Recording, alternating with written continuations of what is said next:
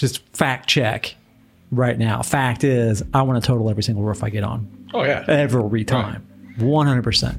Don't we all? But you can't. You got rules. I got oversight. I got QA. I can't just total everything. Otherwise, my career would have been over super fast. So I'm looking around. I'm looking. You know, I'm looking at the vents. There's nothing on anything. There's the roof. It's not that old of a house. The roof's not very old. And I'm like, listen, dude. I mean, bro. Listen, pal. Bro. I want to total this roof. I really do. I said, you know, but it looks like, you know, there's not really anything I can take a picture of on here. I'm not finding what I need to see in order to justify paying anything on this claim, right? There's no damage to the sides of the house, yada, yada, yada. So he's like, all right, well, that's cool, man. No problem. Yeah, we'll just catch you on the next one, you know, whatever. And so we start down a ladder and get down in the insured's front yard, standing there in the driveway, and the homeowner, we knock on the door, the homeowner comes out. And he immediately, I start to like say, all right, well, you know, we took a look at he cuts me off. And starts in with this whole, yeah, you know, when we looked at this roof, I mean, we're absolutely positive there is hail damage on this roof. And your adjuster, he doesn't agree with that. And he stabbed me right square in the back, twisted the knife in, right. And my mouth just hit the floor. And I lost it on that kid. Hey, Matt. Hey. What's up, Daddy-O? So I had this claim, the first claim that I ever had where somebody cried on my shoulder. Really? Yep. It was in 2003. It was at the Scripps Ranch wildfire.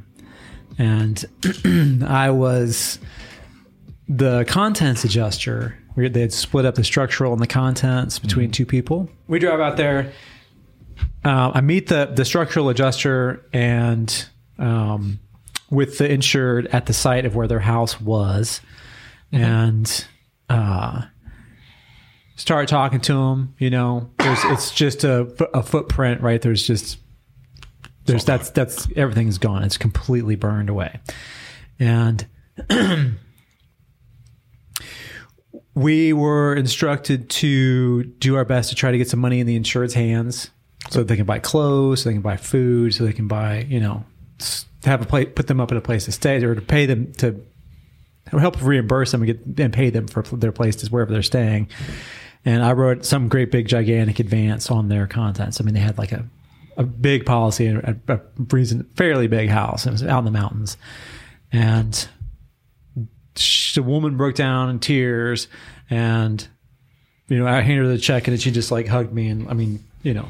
And like every one of those claims, it was like I had a big like tear spot here. I had to like needed to get like a special tear pad, like absorbent pad right. for tears for my shoulder. And it was surprising because I wasn't expecting it at all. I mean, I was kind of inside my own head a little bit because it was the first time I'd done like a large loss like that. I had a few years of claims experience already as doing cat, hail. Yeah. And I was kind of like, well, I want to make sure I say the right thing. Am I writing this check right? You know, I'm like I'm not thinking about outside of myself.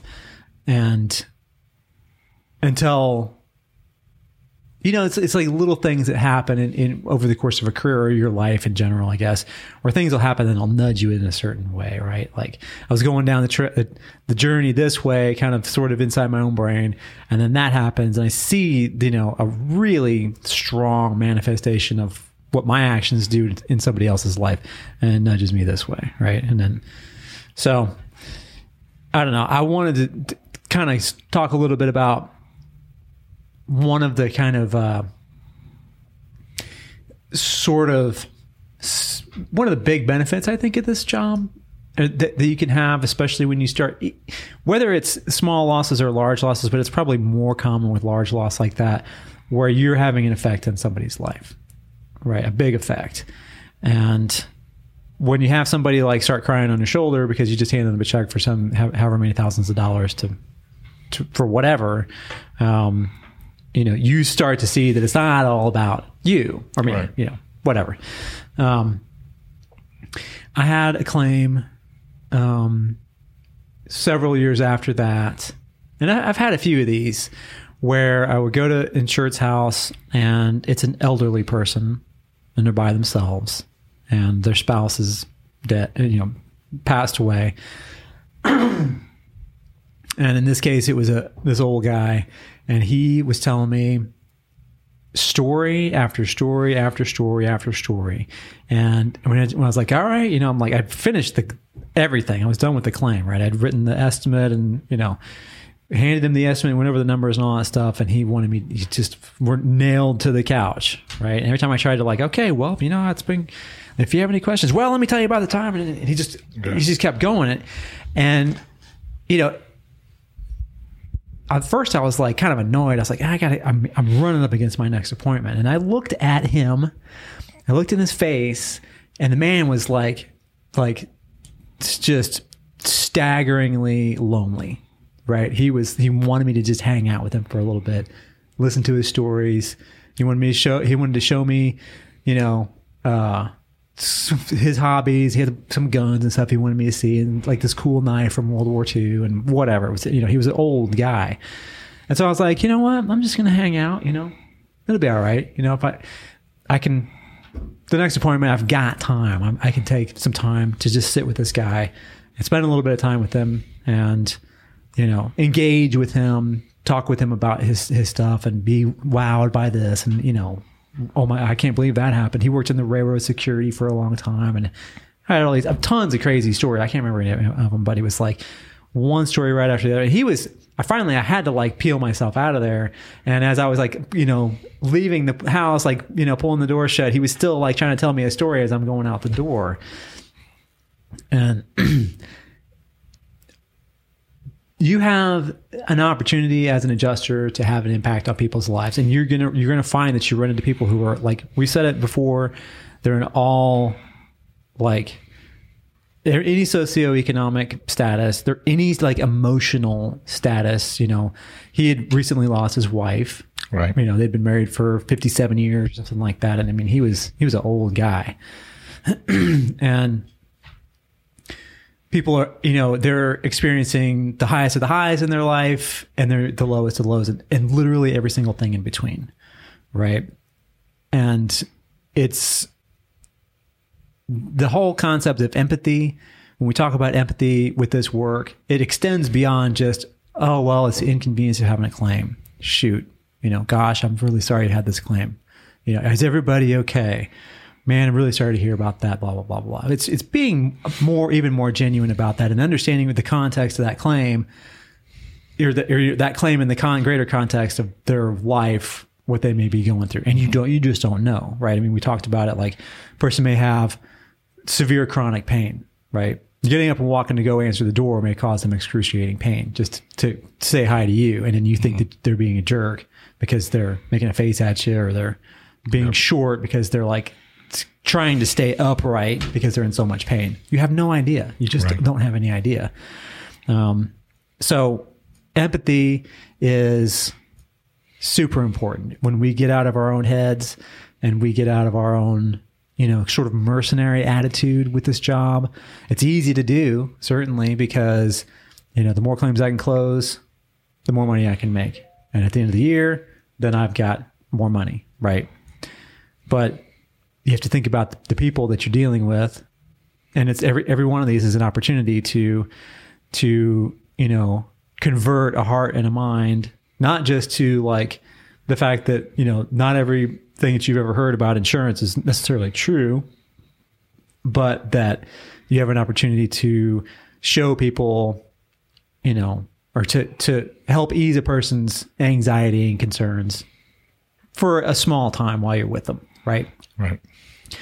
So I kind of wanted to just talk about that a little bit because I feel like there's a lot more to this job than just, do I need Xactimate level 2 certification? Right. How much money am I going to make on this? How much money, what about this fee build? Can I negotiate hourly versus component, blah, blah, blah, blah, right? There's a whole other side to this thing. It's the person to person side of this job, which gets left out. Are you interested in more than just punching a clock and paying the bills? Wouldn't you rather be on the A-team surrounded by the best of the best in the industry? Then you need to check out Eberl Claim Service.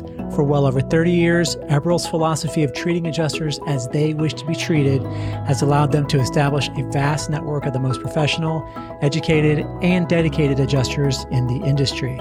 So at Eberl, you're in good company. If you're a motivated and compassionate adjuster/claims professional, Eberl wants you to represent their organization. Go to jobs.eberls.com right now and get started with Eberl Claims Service. Honestly, that's what brought me into this business. There was two things that had happened. So my first real exposure to adjusting, what really pushed me towards that direction was during Hurricane Harvey. I was down in Houston and I was working. It's a long story, but I was down there working with some guys on a towing company. We were moving cars, flood cars for insurance companies, for IAA, and most cars we pulled at that time were actually for State Farm. But what was happening is that these people, their houses are flooded out. I mean, I don't know. I mean, you didn't go to Harvey, I don't think, but I've worked in Houston now. But it's bad. I mean, it was and the widespread amount of flooding that happened down in that area from 100 miles west, more than 100 miles west of Houston, all the way over to Louisiana, and so many people affected. Half that city floods when somebody puts a sprinkler in the yard. I know, but just the number of people. I mean, Hurricane Harvey was pretty bad. How far north it went, how far west it went. So I'm staying in an RV in an RV park, and there was a guy that I went to high school with. He was down there working, doing flood claims. And there was another guy that was staying there. He was actually working with Pilot, I believe. And I was having a conversation with him about what he did. And he says, I make great money. I love what I do, but what I really do is I concentrate on the people. I concentrate on, if I take care of the insured and do what's right for them, the money will come to me. And that's what I try to do. I don't worry about how much I'm making on a claim. I just want to do the right thing for the insured. And that's where I get my satisfaction from. And then the light kind of hit me was, I don't know how many times where I'd gone to somebody's house. They're not even living in their house because their house is just flooded out. The cars in the garage turned sideways because the water's lifted it and turned it sideways. And I'm hooking up a winch cable from God knows how far away, trying to turn this vehicle inside the garage so I can get it drug out of there. And I get it towed away, and the homeowner arrives and says, "Thank you. Thank you for getting that out of here for us." And this way, because now that we had possession of it, they can get a check, they can get a car, and it's the next step in their recovery. And it was the first time in my life, just for doing my job, man. Yeah. I never expected a thank you. Never even wanted a thank you for doing it. I'm one of those guys. Hey, your appreciation for doing your job is your paycheck. So shut up, quit. Don't ask me to say please or thank you. But knowing that just that one little thing helped that person get to the next level in that recovery of what they were going through. Yeah. And I will remember these people's house I went to they were way out south, kind of south and west of Houston. And you got back to where they were at, and there was dead fish everywhere. Well, the river had come up, okay, but it receded pretty quick, and there were dead fish all over the place. Some of it had been chewed on by raccoons and other animals, but the stench. Oh, man. Okay, we're talking, I'm almost a month. When I made it to this house, I had been down there for almost a month. So this place was just awful. And these people had to deal with this. These people had to deal with, one of the first things they had to do was just get as much of those fish out of their house, away from their house, everything else, just so that they could start the recovery because of the stench. What kind of fish were they? A bunch of carp, I saw some. So they were big, fat ones. Oh yeah. And because by the time I get there, they're bloated and just rotted and just maggots all over them. And these people are having to deal with all this crap, just so they can get started. And they had even found a way to drag their vehicles up to the road, for me to hook up to them up there. And I was like, y'all didn't have to do this. I go, yeah, but you don't want to go down there. but we thank you for coming and getting them, and one of them was a pickup truck. I opened the door and it smelled like dead fish or rotted fish. I don't know if you've ever opened up a freezer. Oh yeah. So this is about what this truck smelled like. So that's what it was for me that drove me to get into this business, because I thought, you know what, this is a chance for me to help people make a difference in some lives, and hopefully I'll get the satisfaction of it. So that's what I focus on today. When I go out and look at something, I don't care how they treat me. I'm one of those guys. I kind of half walk around with a chip on my shoulder, going to knock it off. I'm quick at the tongue. If you want to say something to me, I'll fire right back at you. But if something happened with this career that, man, if I go to an insurance house and they just start lashing me, I shut up. Yeah.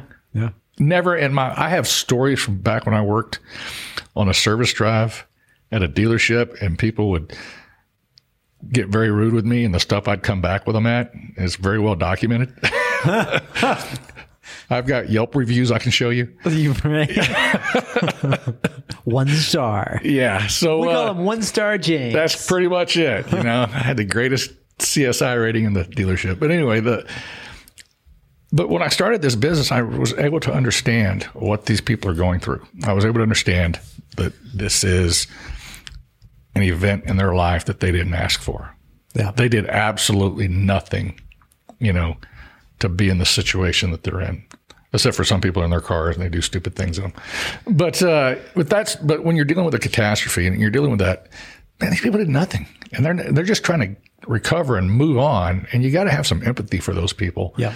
You don't know what they went through. You don't know. It was like the little old lady that I dealt with whose husband had passed away, and he'd handled everything for her. Oh, yeah.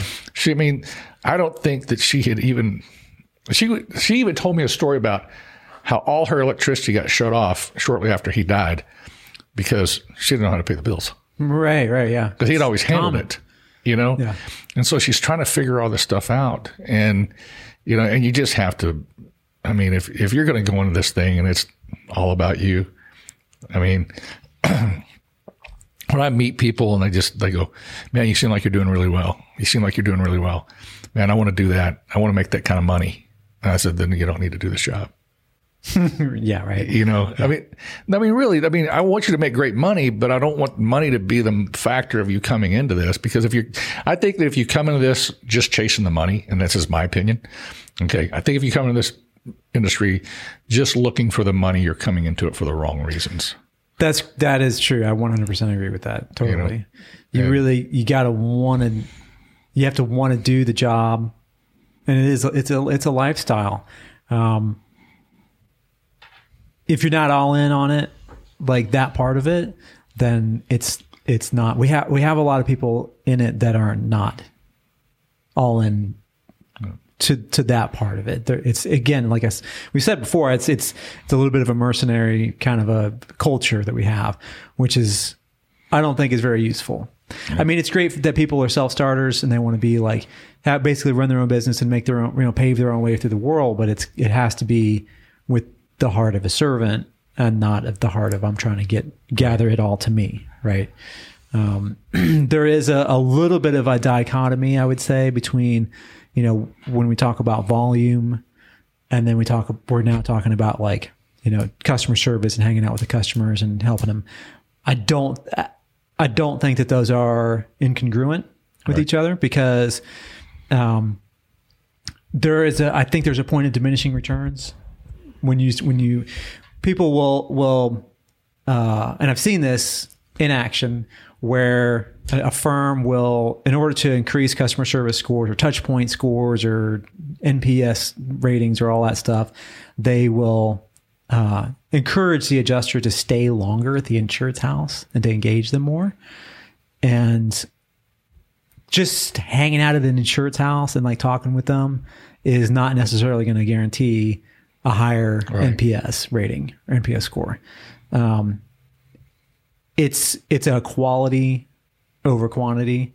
If you're rushing through it and you're running down super fast, yeah, right. There's obviously, you need to spend more time with the insured for sure. Mm-hmm. But it's not a matter of sitting down with them and like doing each other's hair and painting each other's nails and all that kind of stuff and trying to. But I enjoy those meetings with clients. Yeah, with insurance. You don't have to go to that level where you're sitting down having Oprah moments with everybody. You want to. The way you help them is by anticipating their fears and setting expectations and letting them know that if they have more questions, they have an expectation that they can get a hold of you easily. And it's if they're not going to be able to get a hold of you directly, immediately, like when they call, that you're going to get back with them quickly, right? And you establish that just by doing it, right? There's a little thing that I like to kind of teach and refer to, and I call it it's basically the joy and fear spectrum, right? So on the left side, all the way over to the left is like the greatest pleasure and enjoyment you could possibly have. You just won the lottery. It's pure happiness, elation. It's right. On the other end of that is you being chased by a grizzly bear and you're losing the race, right? It's complete primal terror. In the middle is where we live, right? So I would say that before you get onto the terror side, the fear side of everything, the least like joyful thing is to have no anxiety, right, at all. The second you introduce a slight amount of anxiety, then you're on the fear side. Facing a lawsuit can be a terrifying and stressful experience, jeopardizing your years of hard work and success. If you don't have adequate insurance coverage as an adjuster, you're putting yourself at great financial risk. If you make your living from handling claims as an independent adjuster, then you must get errors and omissions and general liability insurance coverage. It doesn't matter if you're a 1099 or a W-2 or you work carrier direct. Protect yourself with professional liability insurance from Kaplik.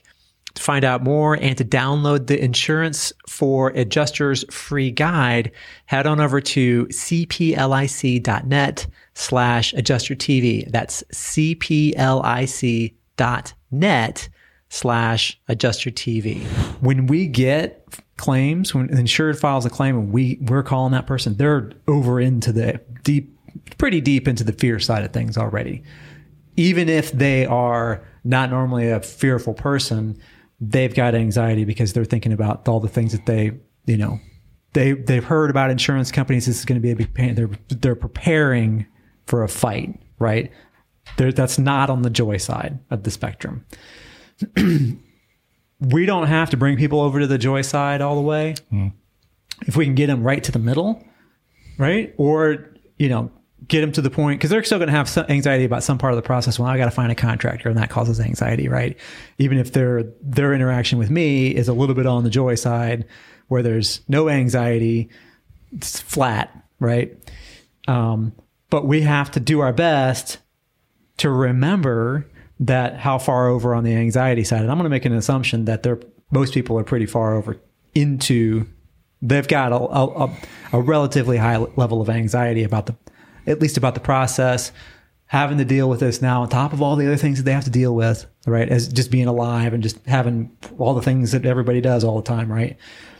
I want to always try to reduce that anxiety, right? And the more you deal with people, the more you start to see that there's the same questions come up, the same fears. Well, what if what if contractors say it's going to be more, right? Well, what if I can't get it done for this amount, right? Everybody asks that. If they don't ask it, they're thinking it. If they're not asking me, they're thinking it, and then they're calling their agent and asking them, right? So I'm going to answer all those fear questions that I know. It's like when you watch Wheel of Fortune, and they get down to the final thing, and they automatically put RSTLNE on there, right? Because those are the most common. Everybody always picks those. So they put those up automatically, and then you start picking your letters, right? The RSTLNE is what I'm doing in my spiel to the insured. It doesn't matter what the total is, right? It just matters that everything that they were worried about and everything I found is explained to them, and then I hit in all those questions that I know that they're going to have. right? Sometimes somebody comes up with a left field question, and then you go, well, I'll answer that question. But generally speaking, it's the spiel covers all the things that they're going to be scared of, and that it helps them to know what the next steps are. And then I ask them if they have more questions. So, do you have any questions about the process at all? Any thoughts, concerns, whatever, right? You're making direct eye contact because I'm at the person's house when I do this. Whether I'm closing the claim on site or not, I'm going over this stuff with them in person on site, right? Yeah, actually, we were wondering, what if this and what if that and blah, blah, blah. Or no, everything. I think you covered everything. Well, listen, later, if you do come up with, if something else comes up, if you have any more questions, if you guys find more damage to the house, if you're, you said you didn't find any damage to the inside of the house, if later on you happen to spot something in the closet or whatever, call me and let me know, and we'll take care of it. And we'll get you squared away. If you have questions, call me. Send me a text message if you're into that, or shoot me an email, whatever. You got all my contact info, right? That, it's for most people, for a lot of people, that is as effective as sitting down with them and listening to their stories about when they worked security on the railroad for 50 years, right? Because it's taking their anxiety level about the process down, at least some, right? They're still going to have, I'm not going to be so cocky that I would say I'm going to make them feel like they just won the lottery when I'm done with them. But at least I've knocked that down a little bit, which, listen, it benefits me because it knocks down phone calls later, them calling me back to ask more questions, or worse, them calling my manager to ask questions and saying I didn't explain it right, or calling their agent who then calls my manager, or who calls my manager's manager who then calls my manager, right? I don't want any of those phones ringing for really any reason, right? Unless there's something that's out of my control. And then I'm making the call. The phone's ringing because I'm calling them, not because someone. Right. They're not getting blindsided. So again, I'm just going to go back to the fact that my greatest satisfaction in this job is helping people through a difficult time, and that's my motivation for it. That's my motivation for what I do every day in this business, and I've been blessed because of it. I get blessed twofold in two different ways. One is, of course, one thing we always talk about, the money. Okay, it's been really good to me. But then the other is just, I feel good about myself at the end of the day. There's times I've denied claims, or I've just gone, I hated it, because I know the people had misunderstood what they had, right? Or knowing that they didn't understand their deductible. And they had this just ungodly huge deductible. I mean, anybody that worked in Louisiana, they saw some 5-digit deductibles on some houses that weren't that big, and it just, and you're trying to explain that to the people. And, I heard one guy, and we got into a nice little argument about this. He said, I just looked at him and said, I'm not the one that did this to you. You and your agent decided this was the best thing for you, and I guess that was a bad decision. Just something like that, And the guy was bragging. The guy was bragging about this conversation he supposedly had with an insurer. So I don't know how much of that was just braggadocio or how much of that was really happened, but I'm sure something somewhere in the middle that he shouldn't have ever said it. And I just remember telling him, I said, dude, that's just the wrong thing to say. Why would you do that to them? Yeah. That's not your place to say that. No. Yeah, they're upset. This is what's going through their mind, but put yourself in their shoes. I'd be smart enough not to sign a contract where I got a $15,000 deductible. And I'm like going, well, let me ask you a question. You even own a house? Right. And the guy, guess what? He didn't. But anyway, it was just. It's not thinking outside of themselves. It's thinking about how they got one over on somebody else. A lot of adjusters they're like internet lawyers, right? They're experts on everything. Another thing I see guys do sometimes, and if I'm doing field support or I'm out, doing ride-alongs with adjusters, and they start over-explaining everything. Yeah. Right. First of all, I was guilty of that at one time. Is it really that important that the insured knows how much you know about whatever construction, whatever it is? Or, if they're standing there with the contractor, arguing over the smallest, tiniest possible little thing, and it becomes a giant thing. One thing I think adjusters don't really understand is that when you get into it with a contractor in front of the homeowner, put yourself in the position of the homeowner. I know. Right? Even if the contractor starts it, starts a little verbal, shoving game. If you engage with that and you start fighting back, or, he's said something that isn't true and you got to correct the record and, I'm just being honest, or he's, impugning your resume, saying you don't know anything, and then you start rattling off all the stuff that you've ever done with construction. Why this, da da da. Come on. It doesn't move the claim forward, first of all. Second of all, the homeowner is standing there with two people in their kitchen, one person that they asked to be there, whether the person was canvassing the neighborhood or not, it does not matter. That person is in their house upon invitation, right? And They may be the ones doing the work. That person has a relationship with the contractor. If the guy shows his rear end and acts like a jackass and you engage with them, then you're both a couple of jackasses, right? And then what happens then? Is the claim moved into a positive place? Has it resolved some issue? If the adjuster and the contractor are arguing in the front yard? No, not at all. Not even a little bit. In fact, it pushes the insured the wrong way on the fear spectrum. Their anxiety level is going to start to crank up to where they may even be afraid that there's going to be a physical confrontation in the front yard. Then who knows what can happen.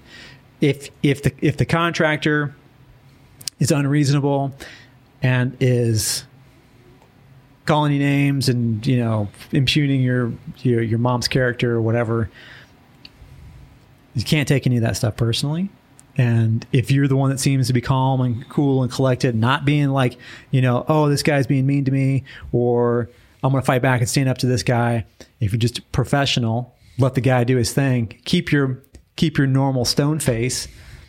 I mean, that guy digs his own grave and falls right into it. Right? You don't have to do anything. It's hard to do because when if you let your pride even slide in a little bit, and you feel like, well, I know I'm a better adjuster than this guy as a contractor, and da da da da, and I know more. I know more than he does, and then you start trying to think of these things, and you're saying them, and you're fighting and back and forth, and no, it spirals out of control always, every time. There's no clever comebacks. There's no winning with clever comebacks. There's no winning with just telling the truth or being honest or engaging that kind of thing in any way ever. I just smile and say, we're just going to disagree on this. Yeah. And I'll walk away and think in my head, well, at least one of us got paid to be here today. Yeah, right. I want to say that, but I just don't say a word. I just think it. Just going, at least one of us got paid today. Yeah. You have to reassure the insured that you are still there to help, and they're in a pickle because they've got the insurance company guy there who is trying to save money. They don't want to pay claims. And then you got this contractor guy there, and his job is to try to make all the money that he can. So what do I do? Who do I believe? Da, da, da, da. It's not your job to try to make anybody believe anything about anything. You can't do it. You just have to be more professional, be a good example, let the chips fall where, if it gets to the point where the guy is, he's trying to start a fight, I'm just going to say, listen, I've gone over the numbers and everything, you guys, and I'm talking to the homeowner. If you have any questions, if you guys find more, I've finished my spiel, right? Give me a call, and we'll be in touch, or whatever it is. And then I'm leaving. I'm not going to stand there and engage that. Right. And then I'm going to immediately call the agent, because the homeowners, and I'm not going to try to wait out the contractor and let, because if it could be there all day long, the fact that the contractor is still there talking to the homeowner when I leave, I can't control that. They're at the insured's house when I'm not there at all, because they have meetings with the homeowners to try and get them to sign and everything. Right. So I'm not at any of those other meetings. I can't influence. I can't have the kind of influence that I'm thinking I think I can. I don't have the power other than to just be in control of myself. Right. Is long story short. And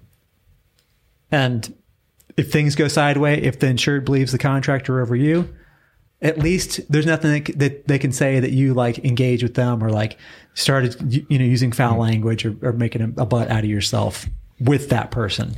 You were professional. You said, I think our meeting's done here. We'll be in touch. And I called the agent immediately. These days, there are a growing number of remote work opportunities for independent adjusters.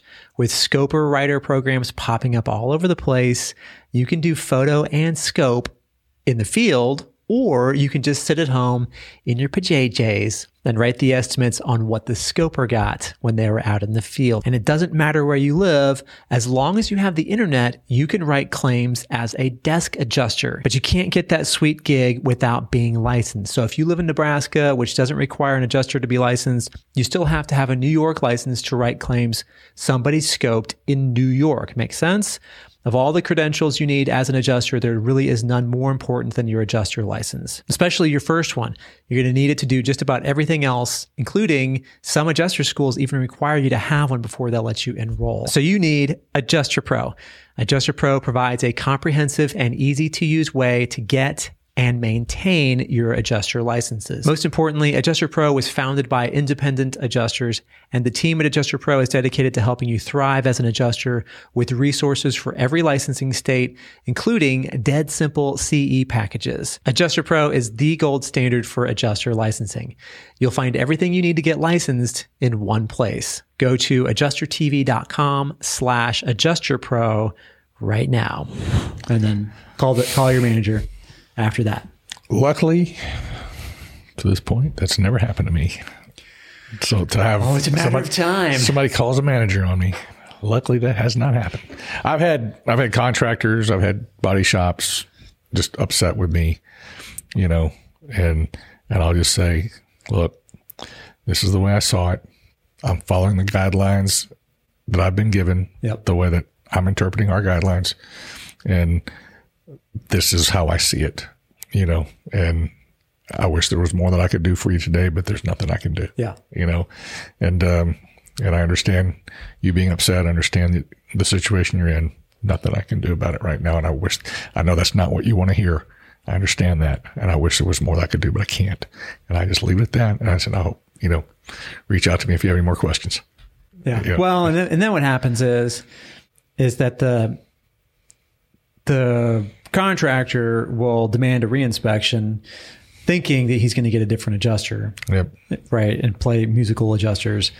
But what I'll do in that case is if I early in my career, I'd have a manager with me. Later on, I'm just going to go back and just deal with it again. Unless we need to have the manager and sometimes the agent will be there, right? So that we can have a little bit more of a united front of people there who are like just saying, listen, we're trying to be professional about this and this guy's off the rails, and then they're able to, if you have a manager there, and even the agents, they have more power than you do, right? As the adjuster, they can say things, they can make decisions that you can't, right? Or that you can't without their permission anyway. So, and they have a relationship with the person. They've got a relationship. Have. Yeah. So the agent has a relationship with the person. The agent can pay the claim out of, they can do whatever they want to do. Right. But that's out of his pocket. That's not out of whoever's pocket. If he wants, if it's worth it to him to do that, it's rare. I've only ever heard of that like once or twice in 20 years. But sometimes the customer's got, a lot of policies. They've got a bunch of commercial policies. They've got a bunch of vehicles. They've got several rental houses. Or they have family members that are connected to it, and that whole network of people that came through that person. Yeah. So listen, the smaller a town is, the more everybody's connected in that way. It may be that it's their family, right? Right. So I don't know. It can get sticky with those things. The best thing to do is to disengage early when you see things start to kind of go sideways. After if you've done your job and given your spiel and done your report and everything, then you just have to kind of leave it in God's hands a little bit, and then make a couple of phone calls just to cover your butt. When it goes negative, I don't hang around long. No, do not. I don't try to. I try to make the rest of that conversation as short as I can possibly make it. Get to my points. Explain that's my points. Explain there's nothing I can do to change those points, and I'm out, man.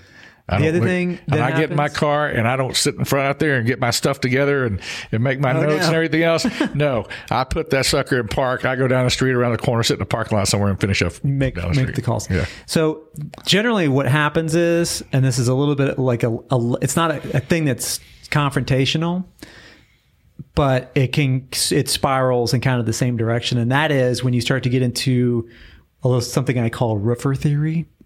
And that is basically where the roofer theorizes that the hail was actually spear shaped, like spear tip points, right? So it had, so they'll say, well, based on what we could see here, and what we've seen on other houses, and based on science, these hailstones are unique in this area. It's not like that Texas hail you guys get, which I don't know why guys would say that.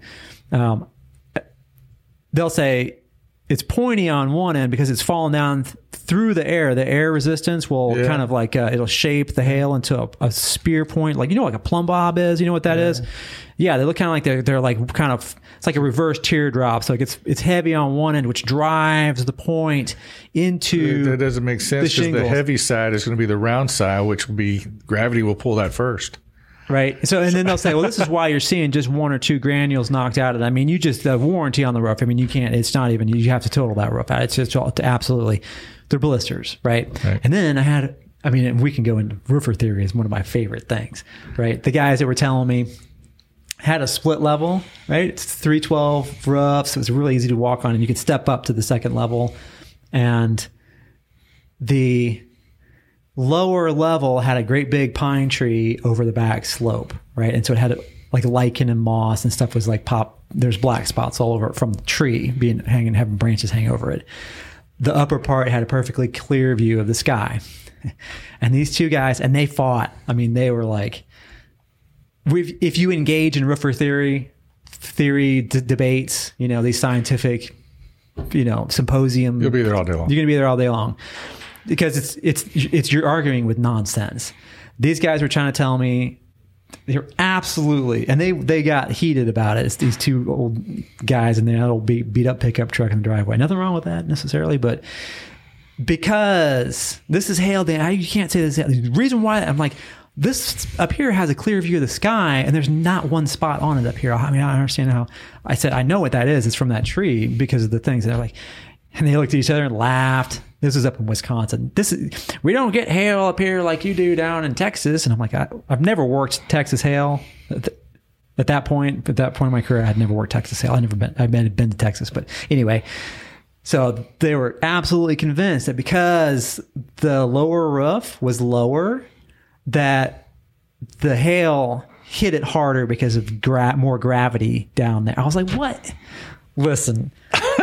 I took pictures and I said, you guys, I mean, I appreciate you trying. And they're like, wow, we're serious. I'm like, I'm going to call the insured and explain this and everything because the homeowner wasn't there. And I'm calling them as I'm climbing down the ladders just so that they couldn't call first, right? Explain everything to the homeowner, and the homeowner was like, what?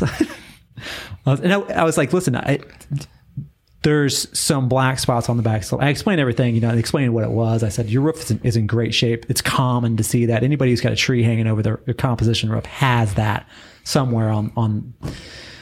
And okay. And I was like, listen, if you get another contractor out there, somebody else comes by and wants to take a look at it and they're convinced you have hail, we'll come back out and meet them and talk to them. We want to make sure that you're confident that what we're saying is, we're being honest with you and that we're shooting you straight. We're giving you a fair shake, right? Okay. All right, cool. Yeah, no problem. Thanks. Call the agent on that one. I mean, anytime it's something maybe goes sideways, I'm calling the agent for sure. That reminds me of the manufactured hail that you'll see, the ball peen hail that we see, because ball peen hammers will, A, they're all the same size, and B, there's always going to be a scuff mark, a little chip in the paint, someplace, and every dent's going to have the exact same little dot in the paint. You're talking on auto? Yeah, in the same spot. And the people go, oh no, the hail caused that. And you have to explain to them that hail isn't abrasive. Yeah, it's ice. It's frozen water. It's not abrasive. It doesn't do that. Well, how can you explain that the bricks, the hail hit those bricks and chipped them? That's impact. Because the hail force impact. is ice. It is hard. Okay. Yeah. It'll hurt if it hits and you. It hurts. And if it's wind driven, it breaks paint. I've even seen it. Sure. I've seen dents made by hail on a vehicle that you couldn't believe was made. Hey, let's refer back to my little story of being in Wiley, Texas. My F-150, brand new. Okay. Hail hit the wheel well in the bed and knocked it loose from the body.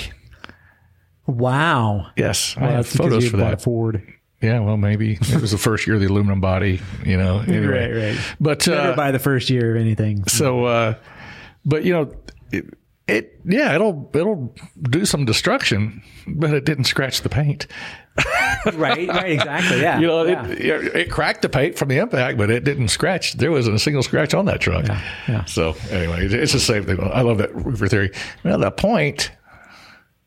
Well, if you understand physics, that's at a point. Now, this is going to be the heavy part back here, which means it's going to turn that way. Yeah, no, and that's what's going to. These guys were, they were a couple of MIT, physicists, and then then there's the hidden damage thing. Well, you're not going to be able to see the damage until 6 months from now. It's got to have some go through a winter up here, and you'll see that hail damage. It'll pop out there. You can see hail damage the second after the hail hits. Oh, yeah. It's right there. You can see it, especially if you've got experience looking at hail damage. It's hard to miss it. It's like when you buy a purple car, you start seeing purple cars everywhere, right? Yeah. So yeah, it is. I guess long story short on this is it's easy to forget that you're part of a team, right? Yeah. So when you're out there in the field and maybe you've got remote management and there's no office to go into, especially these days with everything being all digital, there's no office to go into. So you get on a conference call at the beginning of the storm and get the little, the orientation thing. And then that's it. Then claims just start showing up in your queue and you're off to the races. You ever feel like you've been thrown to the wolves by the IA firms you work for, like you're just a number on a roster? Wouldn't it be nice to work with a firm who's big enough to get plenty of work, but still small enough to know you by your first name? Then let me tell you about my friends at the Oklahoma-based IA firm Pacesetter Claims Service. Founded in 1997, the thing that sets Pacesetter apart is their relentless pursuit of excellence. They hold themselves and their team of adjusters to a higher standard of quality. And now with their advanced all-in-one claims platform called Evo, you'll get a real-time Uber-style map and communication link to the insured, automatic messages sent to customers throughout the process, file review automation, and a fast, accurate scope with Pacesetter's partnership with Hover. Hover is integrated directly into Evo, making for a smooth and seamless field scoping experience for you as the adjuster. Technology is moving faster than ever, and Pacesetter is right there at the cutting edge. AdjusterTV.com/Pacesetter. When you are out there by yourself, you forget that you've got it. When you put that claim together, that especially from a customer service standpoint, that you help other members of your team by helping the customer understand the process and reassuring them that what the next steps are, how they can get a hold of somebody if they have a question or an issue or the estimates are coming back higher, whatever it is, right? Because if they know exactly what to do in all those circumstances, the chances of them calling your other team members, like your manager or whoever it is goes down considerably, right? So we always talk about trying to not make other people's phones ring. All of these things, I call it the circle of happiness. If I make the customer happy, then it makes the carrier happy. And if the carrier's happy, it makes the firm happy. And if the firm's happy, then they're going to want to keep me busy, which makes me happy. Right? Puts more money in your bank account. Yeah. Buy stuff. So in a way, I am still a bit of a mercenary, but I recognize that I get a lot more. I make a lot more. It's more beneficial to me to do a great job. And to take care of the insured, not to spend too much time with them over explaining things and you kind of have to modulate your approach to the person that you're with. Some people may, be like, all right, just give me the facts. Thank you. Catch you later. Right. And you're out of there. You're not going to sit there in that guy's living room and, hold hands and whatever. But other people do. Other people need it. And sometimes you recognize that there's people that outside of the job, you need to spend time with that person because they're alone. They're lonely. Right. For whatever reason. I love hanging out with old people. Yeah. Even if they're not old people, some people of any age can be lonely. Right. So you can't just like say, oh, well, this guy's old. I better like see if he's, I'm just saying just in general for anybody, for people who are listening, they're human beings. And some people are missing, a little bit of contact with other people, and people crave it unless they're wearing a shirt that says, I hate people. Who does such a thing like that? I don't even know. Not with rainbows and Care Bears. Yeah. That should start a new insurance company, and that's the shirt. I hate people. It's like rainbow. So, well, again, it's just for me. I just think of the policyholder first, and if I take care of them, then my bank account's going to be taken care of. I'm going to be taken care of. Yeah. I'm going to sleep good at night. I'm going to have less confrontations, and even whenever I have that one person that wants to confront me, again, I get to walk away and think in the back of my head, at least one of us got paid today. I don't have to say it, but I can giggle on the inside all I want to, but just take care of and do what's right, but be as empathetic as possible. Even when you can't give them good news, be empathetic. And that's all you can do, man. And remember, have some empathy for that guy who's like losing his mind, and the contractor who's having a freak Remember out. this, that contractor, he needs to sell a roof to pay his bills. That's right. Exactly. And that's what he needs. And you may have been the 7th meeting that day that he got denied on. Yep. And so he's getting frustrated. Yep. So keep that in mind. And if he's not the owner of that roofing company, he's got a sales manager beating on him. Yep. And a truck payment beating on him. $1,000 Super Duty payment. Speaking of which, so I had this one. Really? This is totally right in line with what we're talking about. I had this one where I was up on the roof with a contractor, and the guy was probably 20, young guy, and I was probably 30 at the time, 32, something like that. Man, back in your younger days. Yeah, back in the salad days. Yeah. So I had a salad once. We get up on the roof, and we're looking around, and he's like, bro, listen, bro, whatever you say, man, we saw this one, we were just in the neighborhood, and we thought, maybe this could be borderline, maybe it could be, or maybe not, It gives me this whole spiel, right? And I'm looking at it, I want to listen, just fact check right now. Fact is, I want to total every single roof I get on. Oh yeah. Every time. 100%. Don't we all? But you can't. You got rules. I got oversight. I got QA. I can't just total everything. Otherwise, my career would have been over super fast.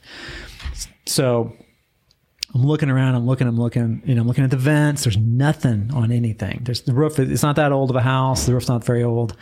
And I'm like, listen, dude. Bro. Listen, pal. Bro. I want to total this roof.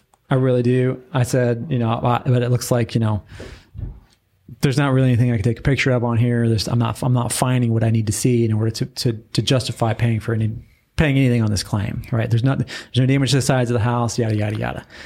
So he's like, all right, well, that's cool, man. No problem. Yeah, we'll just catch you on the next one, whatever. And so we start down the ladder and get down in the insured's front yard, standing there in the driveway, and the homeowner, we knock on the door, the homeowner comes out, and he immediately, I start to say, all right, well, we took a look at he cuts me off and starts in with this whole, when we looked at this roof, we're absolutely positive there is hail damage on this roof, and your adjuster, he doesn't agree with that, and he stabbed me right square in the back, twisted the knife in, right. And my mouth just hit the floor, and I lost it on that kid right then and there. I was like, I don't know. I'm not an angry person. You know me well enough. I don't get that. I'll back you up on that one today. I'm a pretty chill dude. You're right.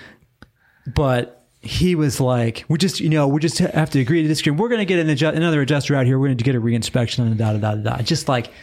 Just cocky, and I couldn't believe it. And I just tore into him. I was like, you son of a gun. And gosh darn you jerk.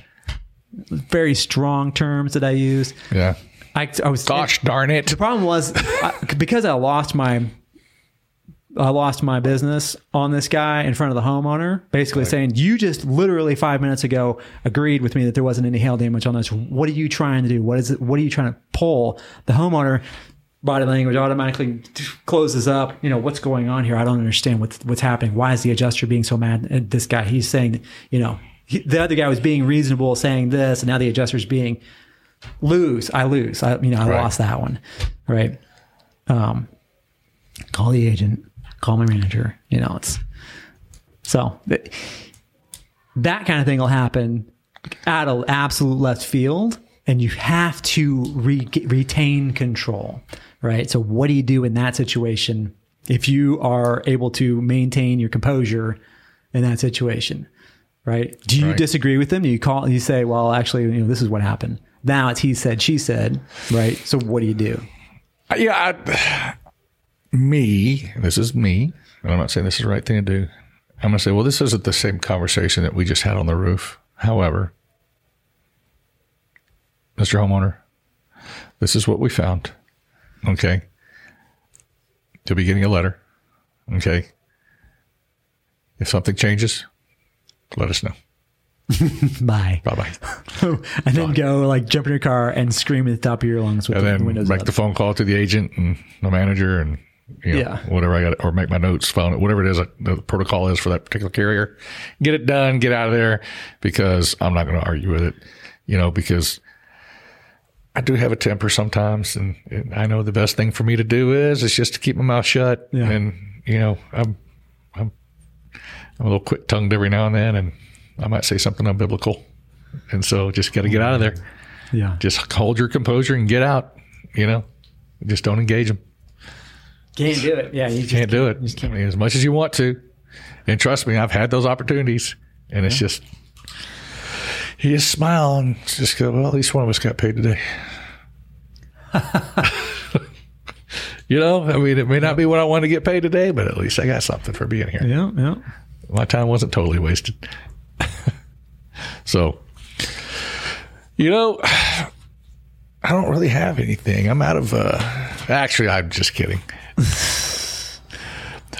I had one where I inspected the house and walked around. The homeowners followed me around the whole time. And, hey, they held the end of the tape measure for me a couple of times, as I'm walking around the house and I get up, look at the roof, there's nothing. There's nothing there.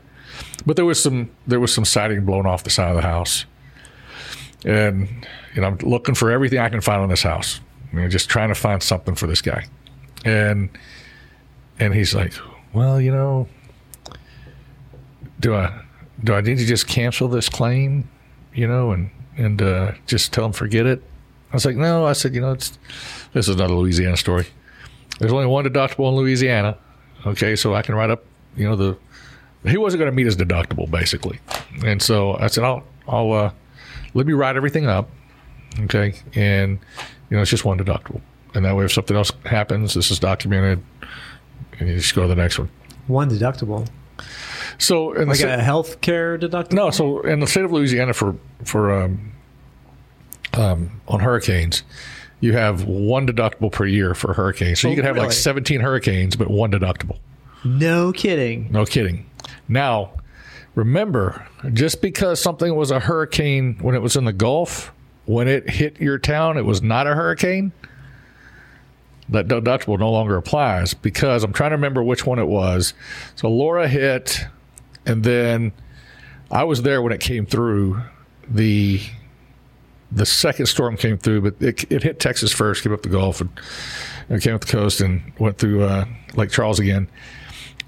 And it caused some more damage, additional damage to some people's property. Like some people, they didn't have their their houses, tarped properly or whatever, and it blew the tarps off and then caused more damage on the inside.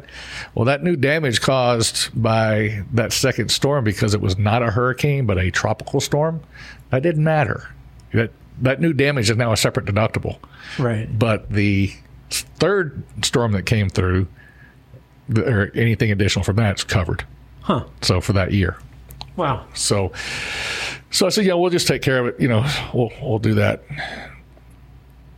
And he's like, all right, super cool. I mean, just the guy was just so, and he was almost apologetic that he even had me to come out there.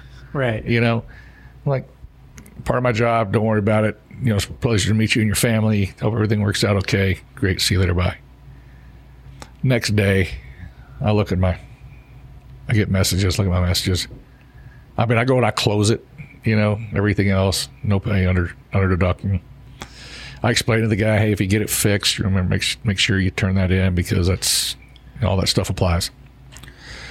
And actually, if he got it fixed, he would actually get a little bit of money. If he got it repaired, it would actually, his depreciation was right. would get him a little cash back. Dude calls his agent up, says I came out there, didn't even get on the roof, said he had no damage, all this other stuff, and I had photos. And granted, I didn't get on the roof, okay, but we're talking, this is wind here. I mean, I'm going to be able to see the wind damage. I put my ladder up, took the photos. I looked. And you can see my photos from the ladder. Oh boy! The garage was an attached carport. I actually got on top of that. And I actually found damage on top of that. But anyway, long story short, guy calls, complains. I got it. They're wanting me to explain this. And I'm like going, there's nothing to explain. And it is what it is. Yeah. We replaced all the siding that needed to be replaced. And it was only one side of the house. I found a little bit of wind damage on the carport. There was a hole in the barn out back where it went through the metal. It was one piece of metal, corrugated metal. We're going to replace that. The metal in his chicken coop blew away, and he's got a temporary repair on it. We included all that stuff. What else can I do for it? But it's just, guy was sweet as can be when I was there.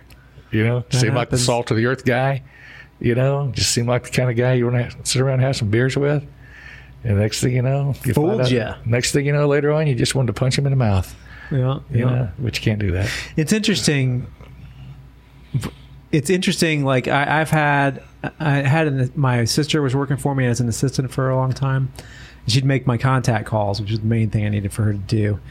And she would occasionally put a note in one of the, because I sent her a big long email with the contact information and the appointment times. And then she would send it all back. These are all confirmed. These are left messages, whatever.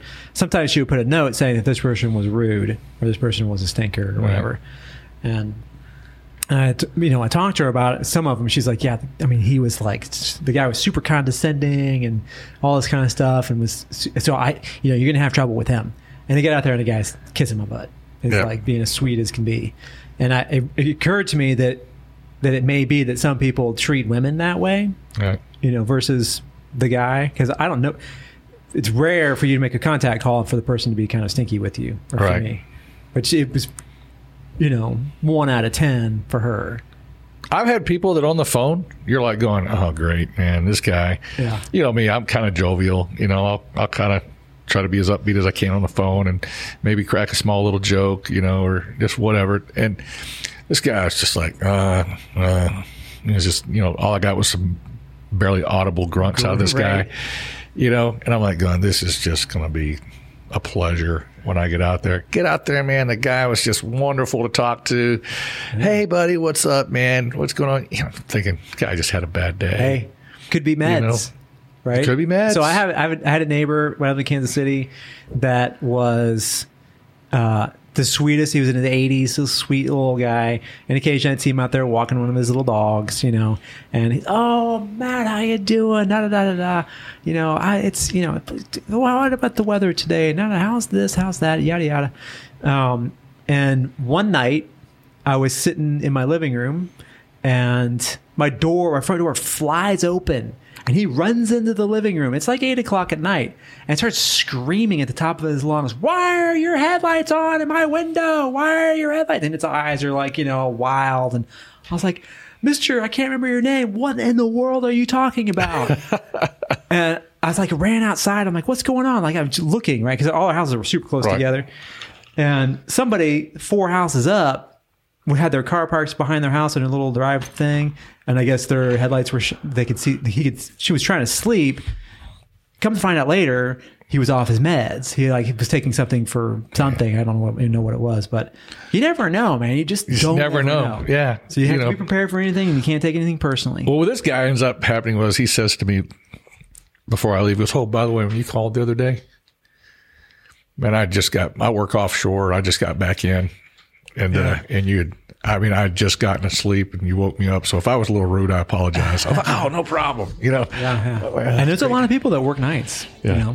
Oh, I always hate it whenever I call somebody and I find out that third shift, and I find out that I just woke them up. I was like, "Oh man," I just hate that. And, that's part of it, but at the same time, like I've worked third shift when I was really young, and I know it's like wanting to get that sleep. For me, it's hard to sleep during the day. And I finally get to sleep, and then somebody to wake me up. That's just not great. No. So we're down to just 2 cards here. All right.